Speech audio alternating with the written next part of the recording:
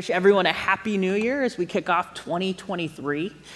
Would you mind just taking a moment? Let's pray together and invite God into this space. Let's do it. Hey, Father, I just want to say thank you so much for all that we could celebrate in 2022. Lord, I know each individual here is a walking, talking, breathing miracle. Lord, that they're not here by accident. It's not a mistake, Lord, and we just thank you, Lord, that in each of these stories and each of these lives, Lord, there's an example of your goodness, of your faithfulness, of you showing up. We thank you so much, Lord. Thank you that we can be a part of a church community where you've been active in working this last year. And we're so excited for what you have for us in the coming year. And God, I know there are folks in this room, Lord, whose stories, as they look towards 2023, are marked with some pain, some struggle, some fight, some challenges. And we ask, God, that while we look towards 2023, maybe with some pensiveness or trepidation, Lord, we ask that you would replace it with hope, with joy, with peace, with your shalom. And God, that 2023 would be marked, Lord, by your generosity. Thank you for the fact that we've got to dive into that this year. Speak through me today, guard us from the enemy, and I pray, Lord, that we would walk out of this room different than when we came in. I pray this in Jesus' name. Amen. So a few weeks ago, Danny kicked off a series during the holiday season here called What Can I Bring? And the whole goal of this series was to discuss this idea of generosity. And the reason why we wanted to talk about generosity is because the holidays tend to be able to bring out the spirit of generosity, not just with people who go to church, but really throughout our whole culture. It's a time literally marked by generosity. And we wanted to just ask the question as we studied generosity, what would it look like if we as a church were marked by generosity, not just for the month or two before Christmas, but literally as every part of our lives every day of the year? What happens if generosity was a core part of our DNA? How would that change things? And the first week of the series, Danny had this stellar killer line where he said that we are never more like God than when we are generous. And I thought that was incredibly profound, that it stuck with me this whole time. We are never more like God than when we are generous. Generous is a core part of the character of God. And when we're generous, we look like him. It's beautiful. And so I am going to close out the series today with what I am calling the final act of generosity. Now, you'll have to indulge me for a second. Like, the word final there, like, makes it sound like we're all going to die tomorrow. That's like it's hyperbole. It's an exaggeration. But I wanted it to feel important because what we're going to talk about today, I think, is such a core concept of love and of generosity that I think without what we're going to talk about today, I think it's actually impossible to be generous.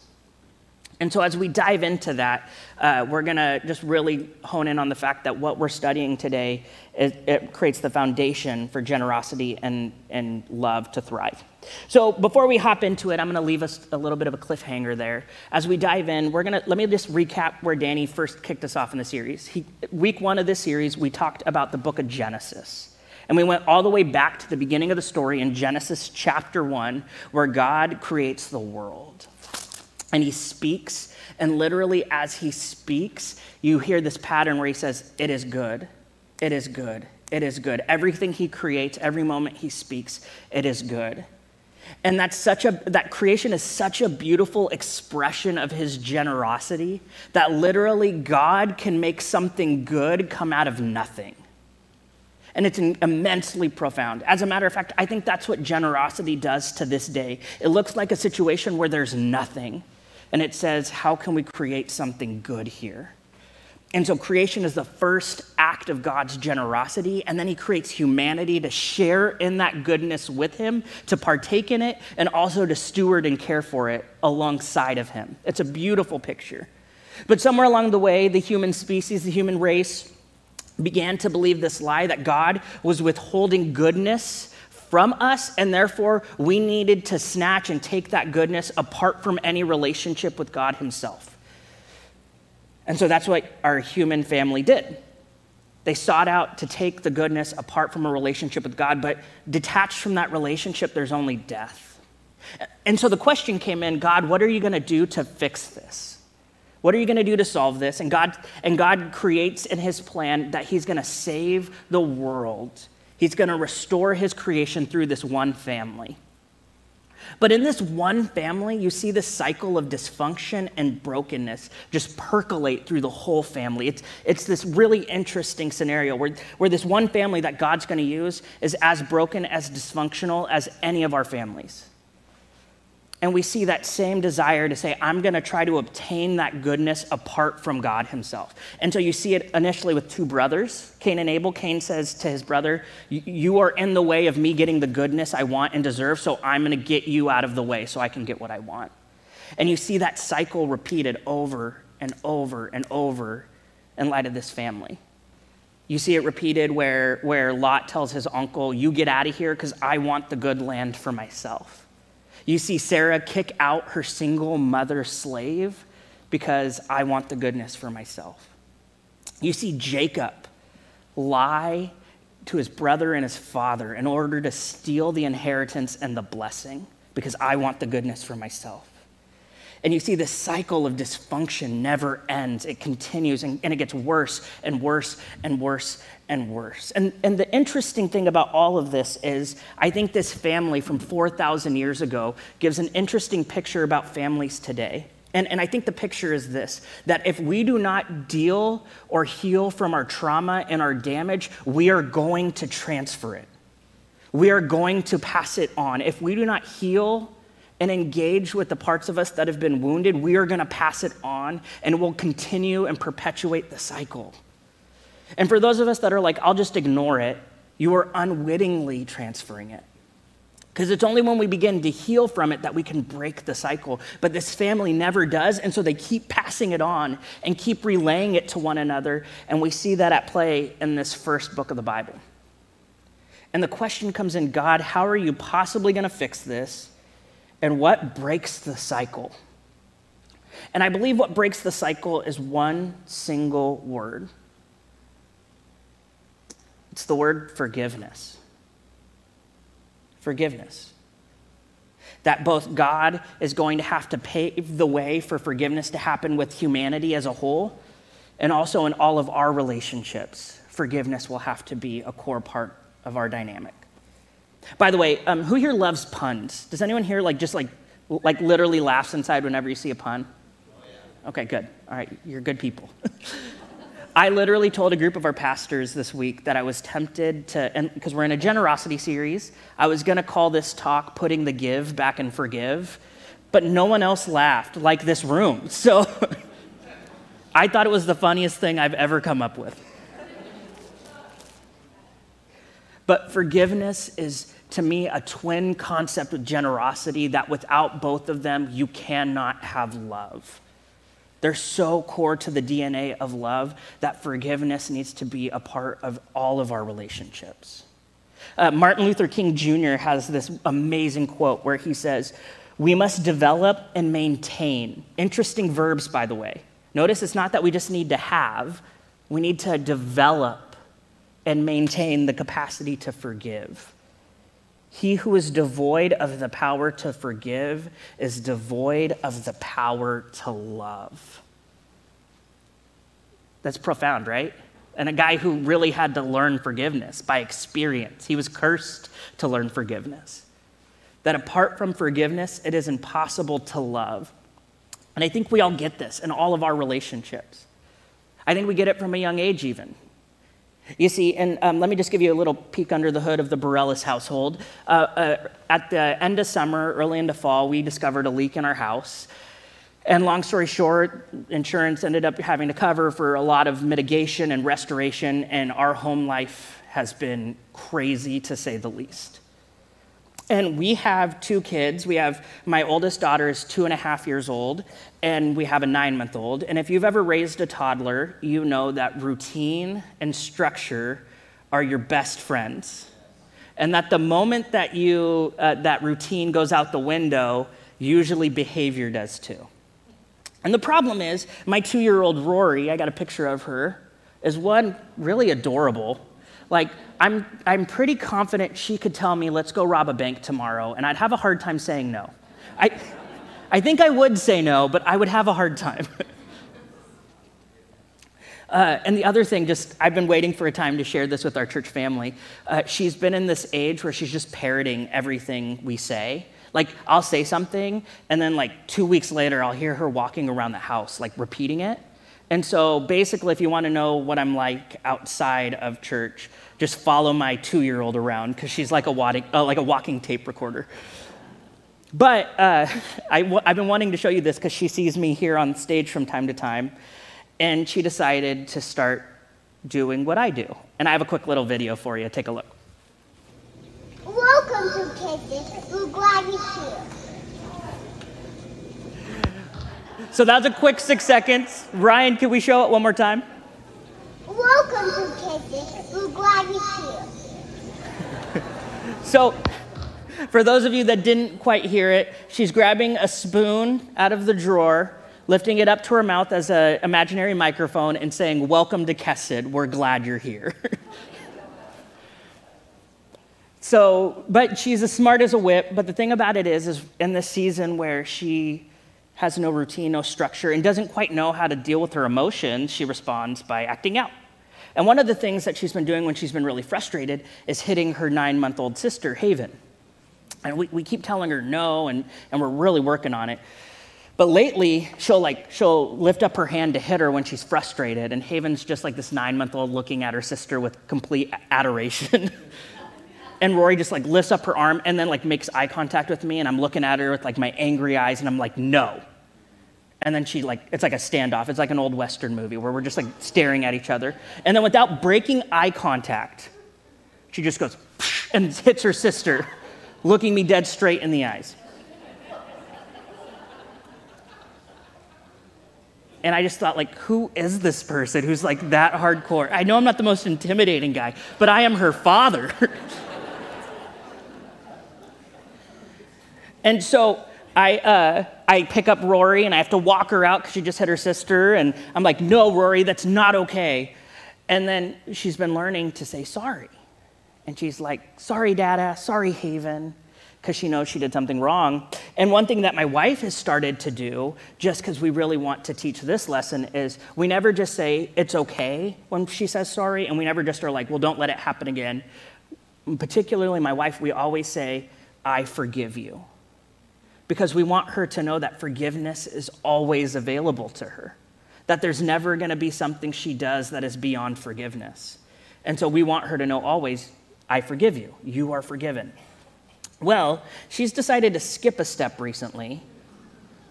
And when she hits her sister, and I pick her up and I'm walking her out, and she says, "Sorry, Dada," before I even get the chance to respond, she says, "I forgive you, Rory."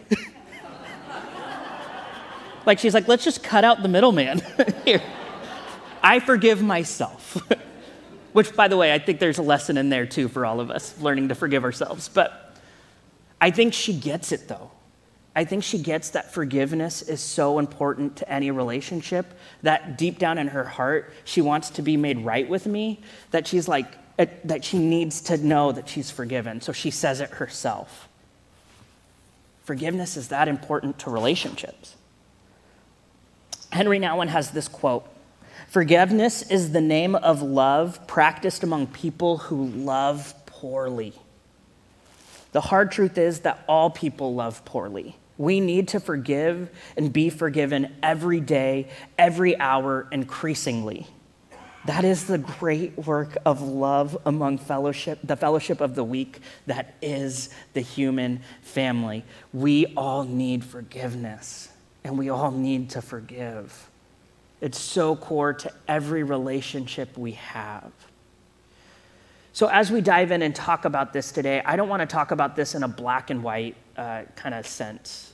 I've heard a lot of messages that give a lot of cliche and pithy phrases for forgiveness, forgive people who don't forgive are burning down the bridge they themselves need to cross, and unforgiveness is like a poison that you mean for your enemies, but that you yourself drink. And we talk about it in such cold, sterile, black and white terms. And by the way, Jesus is very intense when he talks about forgiveness. I don't want to minimize that intensity, but I want to also talk about it in a manner that's very understanding. Because I don't know if there's a greater cost we pay than forgiveness. And there are folks in this room who have a mountain of hurt, damage, trauma. And for me to sit up here and act like you just need to forgive when you walk out of this room is uncaring. The thing about it is there are people in this room who have been abandoned. There are people in this room who have been abused. There have been people in this room who have been assaulted. And I just want to tell you that you're seen. I see that pain, and none of us here take it lightly. That was wrong. That was evil. And you didn't deserve it. And so I just want to let you know you're heard. And my goal today is not to guilt you into forgiveness. Please hear me on that. Like I said, this is one of the greatest acts of faith and the greatest cost we can pay. But my hope is that when you walk out of this room, you will have the hope that you can begin the process to forgive. Because I truly believe this, Danny's phrase at the beginning of the series when he says we're never more like God than when we are generous, I want to add an appendix to it. And I don't want anyone else to get the credit but me. Just kidding. But he says, but I want to add, we are also never more like God than when we forgive. We are never more like God than when we forgive. And so I want to demonstrate that today through a powerful story. Danny kicked off this series in the book of Genesis, demonstrating that God's generosity could create something good out of nothing. And we're going to bookend the series with the last chapter of the book of Genesis. And I want to show you that God can not only take nothing and make it good, but he can actually transform evil and turn it into good. And forgiveness is how we can take part in it. And so I mentioned the guy Jacob who stole his brother's inheritance and ran, and he ended up having 12 kids with his 4 wives, which is the most dysfunctional sentence I've ever said in church. But he had 12 kids with his 4 wives, and he ended up having a favorite son with his favorite wife, which is the second most dysfunctional sentence I've ever said in church. And obviously, if you've ever been a part of a family, a blended family, and you have step-kids or step-siblings, you know that one of the most painful things is to have another kid that feels like the favorite.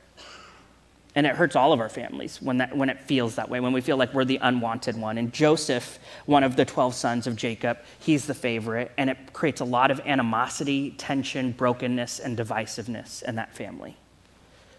His brothers deeply resent him for the affection of their dad. And by the way, Joseph is a victim in it, but also he can be kind of a jerk. And early on in his story, we read that he reports back to his dad on the behavior of his brothers. And that word in the original language for reporting is like literally similar to the idea of tattling. It's going to tell the authority on the mistakes of someone else. So he's tattling on his brothers, which doesn't mean he's deserving of anything that happens to him, but I just want to let you guys know that it's a normal family relationship. But what I want to talk about is how much they have just seen this cycle of dysfunction and brokenness. And it's passed on from generation to generation to generation to generation. And no one has been able to break the cycle. And so Joseph's brothers see him, and they see him as an obstacle to claiming the goodness that they feel like they deserve. And so they decide they're going to kill him. And remember the beginning of the book, the first family, a brother killed a brother because the brother was in the way. The end of the book, there's this temptation for brothers to kill a brother. The pattern just keeps getting repeated because, again, if we don't deal or heal from our damage and our trauma, we are going to transfer it and we're going to repeat it. But one of the brothers has this moment of mercy, and he says, let's not kill him. Amen. Let's sell him into slavery. And this pathetic excuse for mercy, they decide to throw him into a pit and wait for a group of traveling mercenaries to go by, and they're like, we'll sell him then. But then that the traveling crew of mercenaries see Joseph in the pit, and they decide to take him themselves. So they don't even get paid for this act of mercy. But those 10 brothers, end up causing decades and decades of trauma and damage to Joseph, where he's in prison, where he's a slave, where he's wrongly accused. And sometimes we can read the Bible, and Joseph's story is long. It's 20% of the book of Genesis. But we can read it in a couple short stints, and we think that it happened quickly. But it was decades. And I just want you to picture what you would be thinking if you were sitting down in the bottom of a prison cellar, what you would do to the people who caused you so much pain. And I guess I want to ask you, every one of us here has a person in our life that we can visualize that has caused a tremendous amount of damage to us. What would you say? What would you do if there were no consequences? What would you say? What would you do if no one would blame you? Because that's what's going to happen to Joseph. You see, through a series of miracles, he ends up becoming number 2, like the second in power over the most powerful country in the world at this point, Egypt. And he ends up saving people directly from a famine that impacts the whole Middle East at this time. So much so that his brothers end up having to come to Egypt to seek help. And who do they happen to run into but the brother they sold? But Joseph spares them, and their thought initially is because their dad was still alive and was so important to Joseph that he kept them alive. But at the end of the book is their dad dies. What's Joseph going to do? And I want to show you what he does, because I want to show us the power of forgiveness and also what happens when we break the cycle. So we're going to go to Genesis chapter 50, beginning in verse 15. When Joseph's brothers saw that their father was dead, they said, "It may be that Joseph will hate us and pay us back for all the evil that we did to him." So really quick, notice right there, one, they say pay us back. They talk about it in really like economic terms, right? Because what forgiveness is it's releasing a moral or ethical debt that someone has. And it's saying, I'm not going to hold that against you anymore. But there is a cost. And Joseph's brothers rightfully expect that this cycle is going to continue. They've seen family after family member kill, hop over, damage, and wound each other, all in this process to obtain the good. That's all they've ever known. So of course, that's what they're expecting Joseph to do to them. And now that he's literally the second in power over the most powerful nation on earth, of course, they're like, he could wipe us out and he would not have any consequences. There's nothing stopping him from doing that to us. So look what they did. In verse 16, they sent a message to Joseph. They sent messengers to Joseph saying, "Your father gave this command before he died. Say to Joseph, please forgive the transgressions of your brother and their sin, because they did evil to you. And now, please forgive the transgression of the servants of the God of your father." By the way, if you don't know what's happening here, let me just briefly explain it. They are sending messengers on their behalf to apologize. They are so scared of Joseph right now that this is literally like when you were younger, when you were a kid, and you got in trouble and you sent your sibling into the house to see how mad your parents were. This is that. Except it's happening with like 40, 50, and 60-year-old men. But again, it's all they've ever known. This dysfunction, this brokenness. It's all they've ever seen. Who could blame them? So Joseph responds. Joseph wept when they, the messengers, spoke to him. So he's not throwing an angry temper tantrum. So look how the brothers respond. His brothers also came and fell down before him and said, "Behold, we are your servants." By the way, the word servants there in the original language is translated as slave. Behold, we are your slaves, as in the very thing the brothers sold Joseph into to become. So they're like, we pay us back the way we harmed you. And I mentioned to you, what would you do if you were face to face with the person who has damaged you the most? What would you say? What would you do if there were no consequences? I think that's a really sobering question. I made the decision, this wasn't in my notes when I spoke on Thursday or the last hour, but I made the decision that I was just going to be authentic and honest, because unless I'm living this out, I have no right to talk to anyone in this room. And I want to tell you guys, I am desperately broken. About 5 years ago, my journey in forgiveness there's been multiple branches of it, but one of the most painful ones is I had a relative who was intensely abusive to me and to some other family members as well. And I hadn't talked to that family member in 20 years, but the truth is the damage from that family member lingers to this day. It's still felt. And that family member, about 5 or so years ago, developed sepsis and then was in the hospital, and it was looking likely like that relative would die. And I remember when my mom and the crew sent me a note saying this relative is in the hospital and to pray for him. I sat there reading that message. I didn't reply.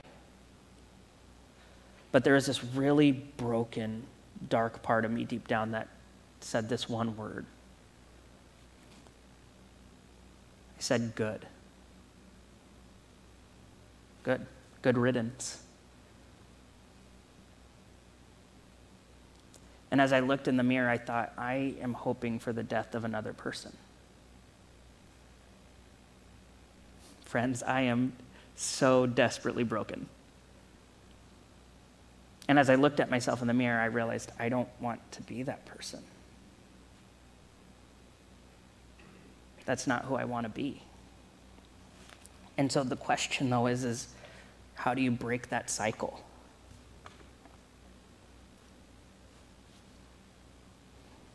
I think Joseph gives us a beautiful picture of it. In verse 19, he says, "But Joseph said to them, 'Do not fear, for am I in the place of God?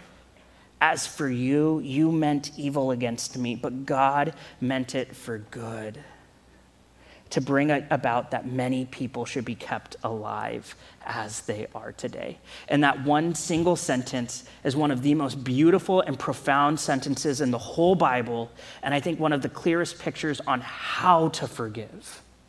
Not just that we should forgive, but also how. And I want to break it down for us. Notice the first part of the clause when he says, "Do not fear, am I in the place of God?" That one question is really interesting. I think Joseph here is saying, I do not have the right to judge. That given the same set of circumstances, the same challenges, the same upbringing, and the same experiences, I am just as capable of hurting and damaging the people as the people who damaged me. There but by the grace of God go I.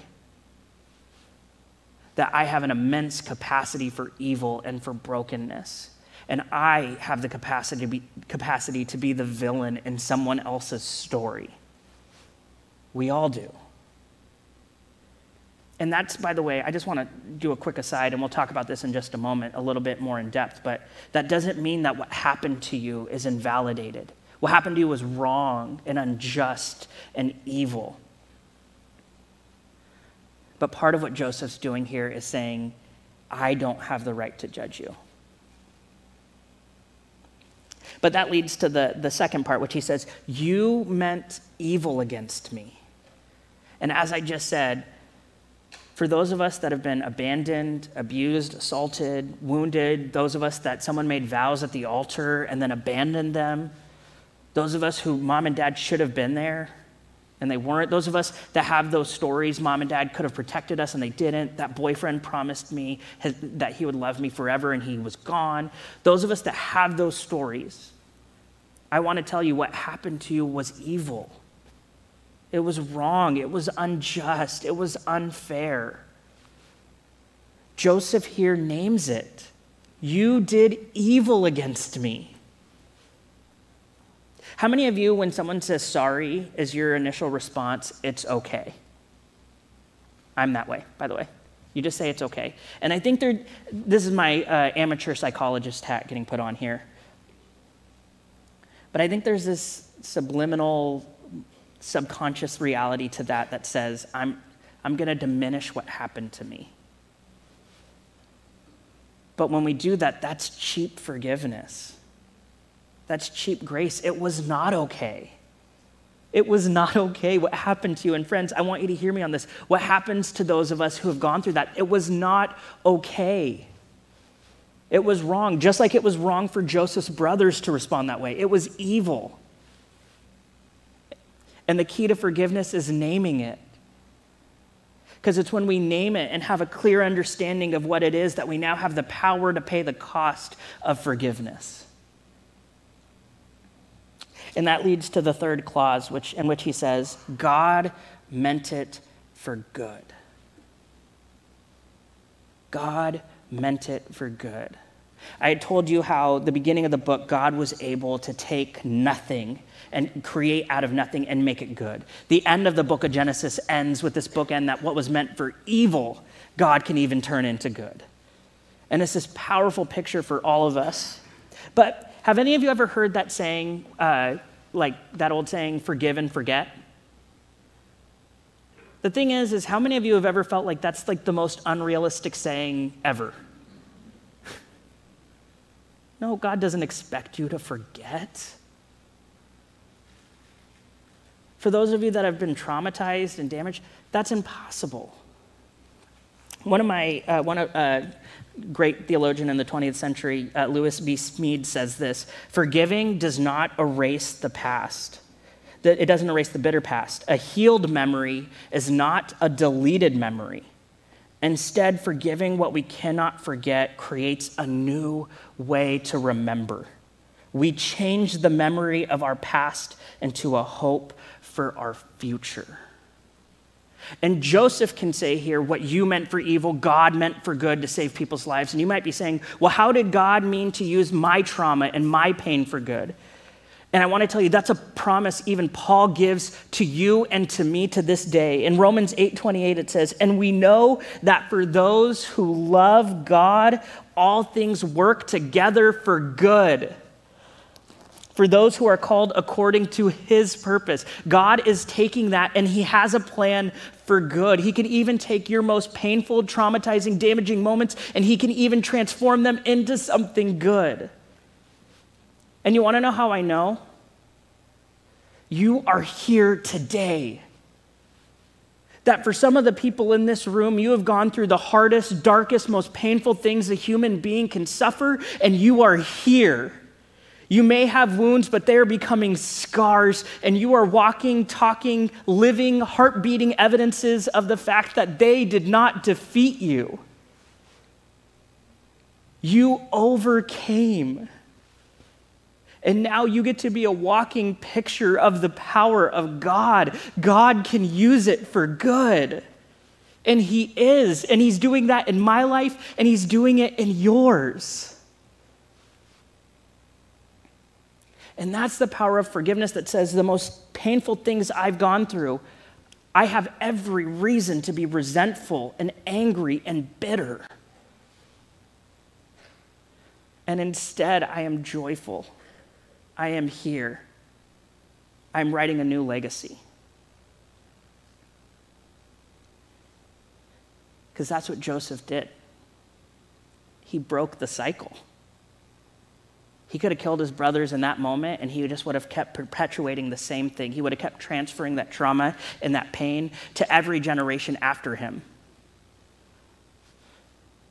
And when he saw his brothers groveling before him, what he decided in that moment was, it stops here.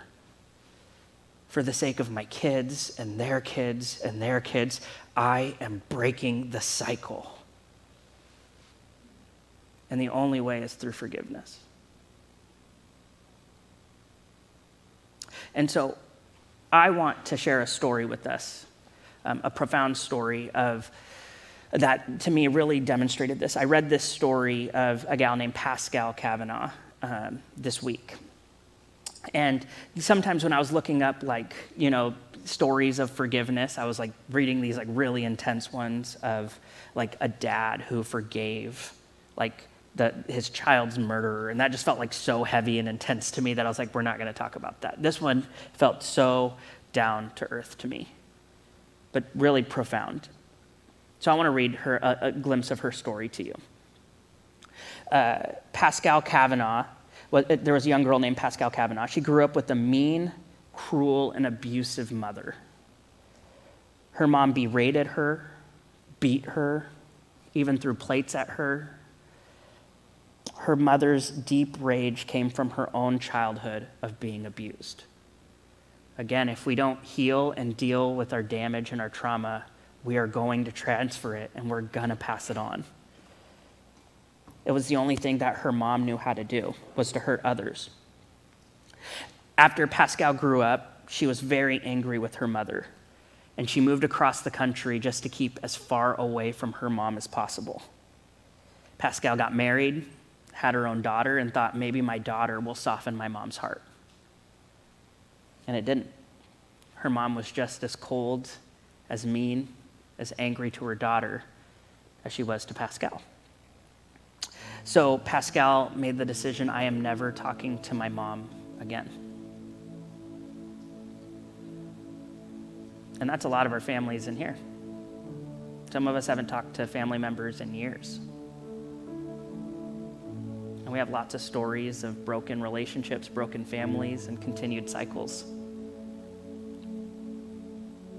Pascal was going to be one of them.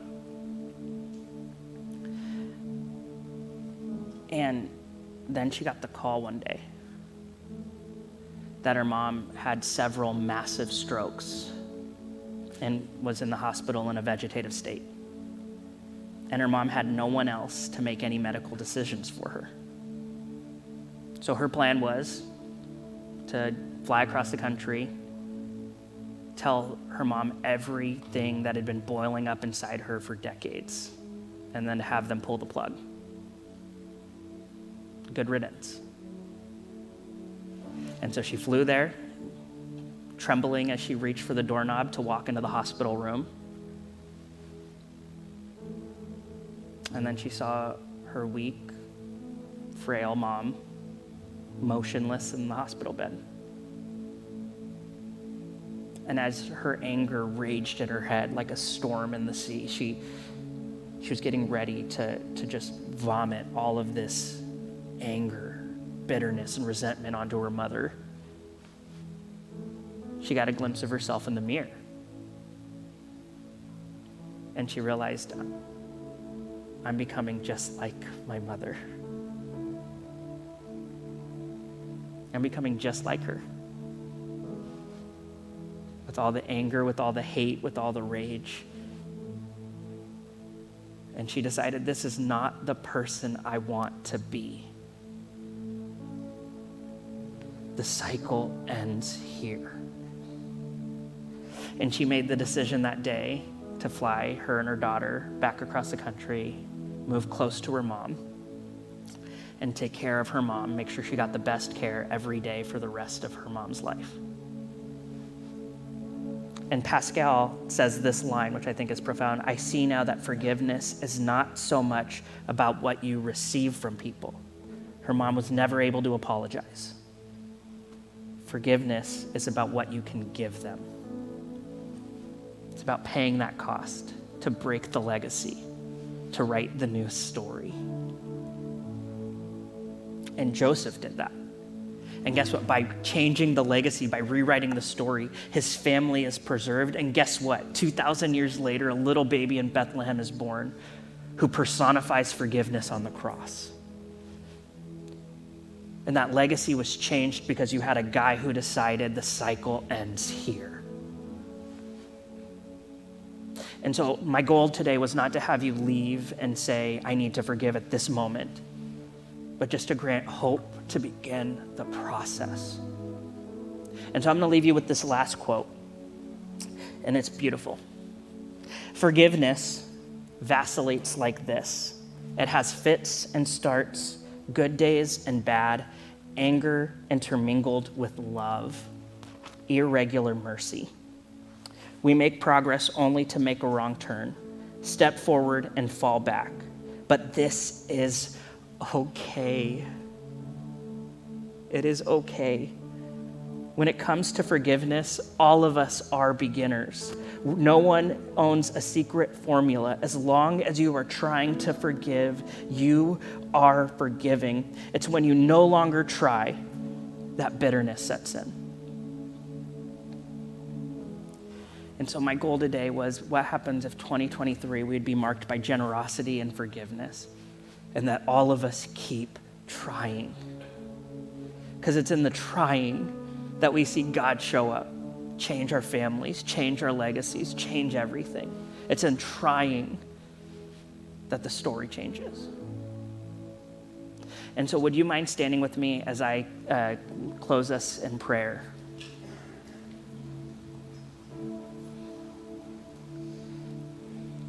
Father, I want to say thank you. I want to say thank you that forgiveness is possible. And I'm getting this picture, Lord, that there are folks in this room, Lord, we talked a lot about the victims of suffering, but the thing is there's guys and gals in this room, Lord, who they are haunted by the memories of their own mistakes and how those mistakes wounded the people in their lives.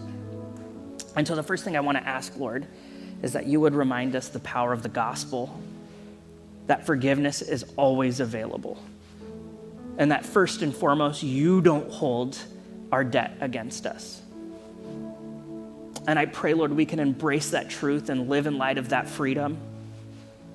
And I pray, Lord, that it's out of recognition of that truth that we can begin the process to forgive.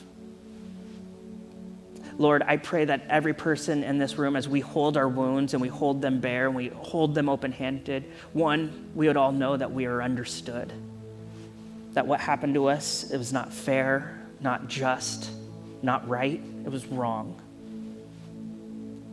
But I pray that you would remind us that those wounds are scars that have stories of power, that have stories of reminders that we have overcome, and are reminders that we do not have to live in that bitterness, resentment, anger anymore. And you could rewrite a new story for each one of us. May that be our 2023, full of stories of changed legacies. Lord, we lift this to you in Jesus' name. Amen. I want to wish you all a happy new year. Thanks for being here. I want to invite you back next week. Danny's launching us in a new series. We'll see you all then.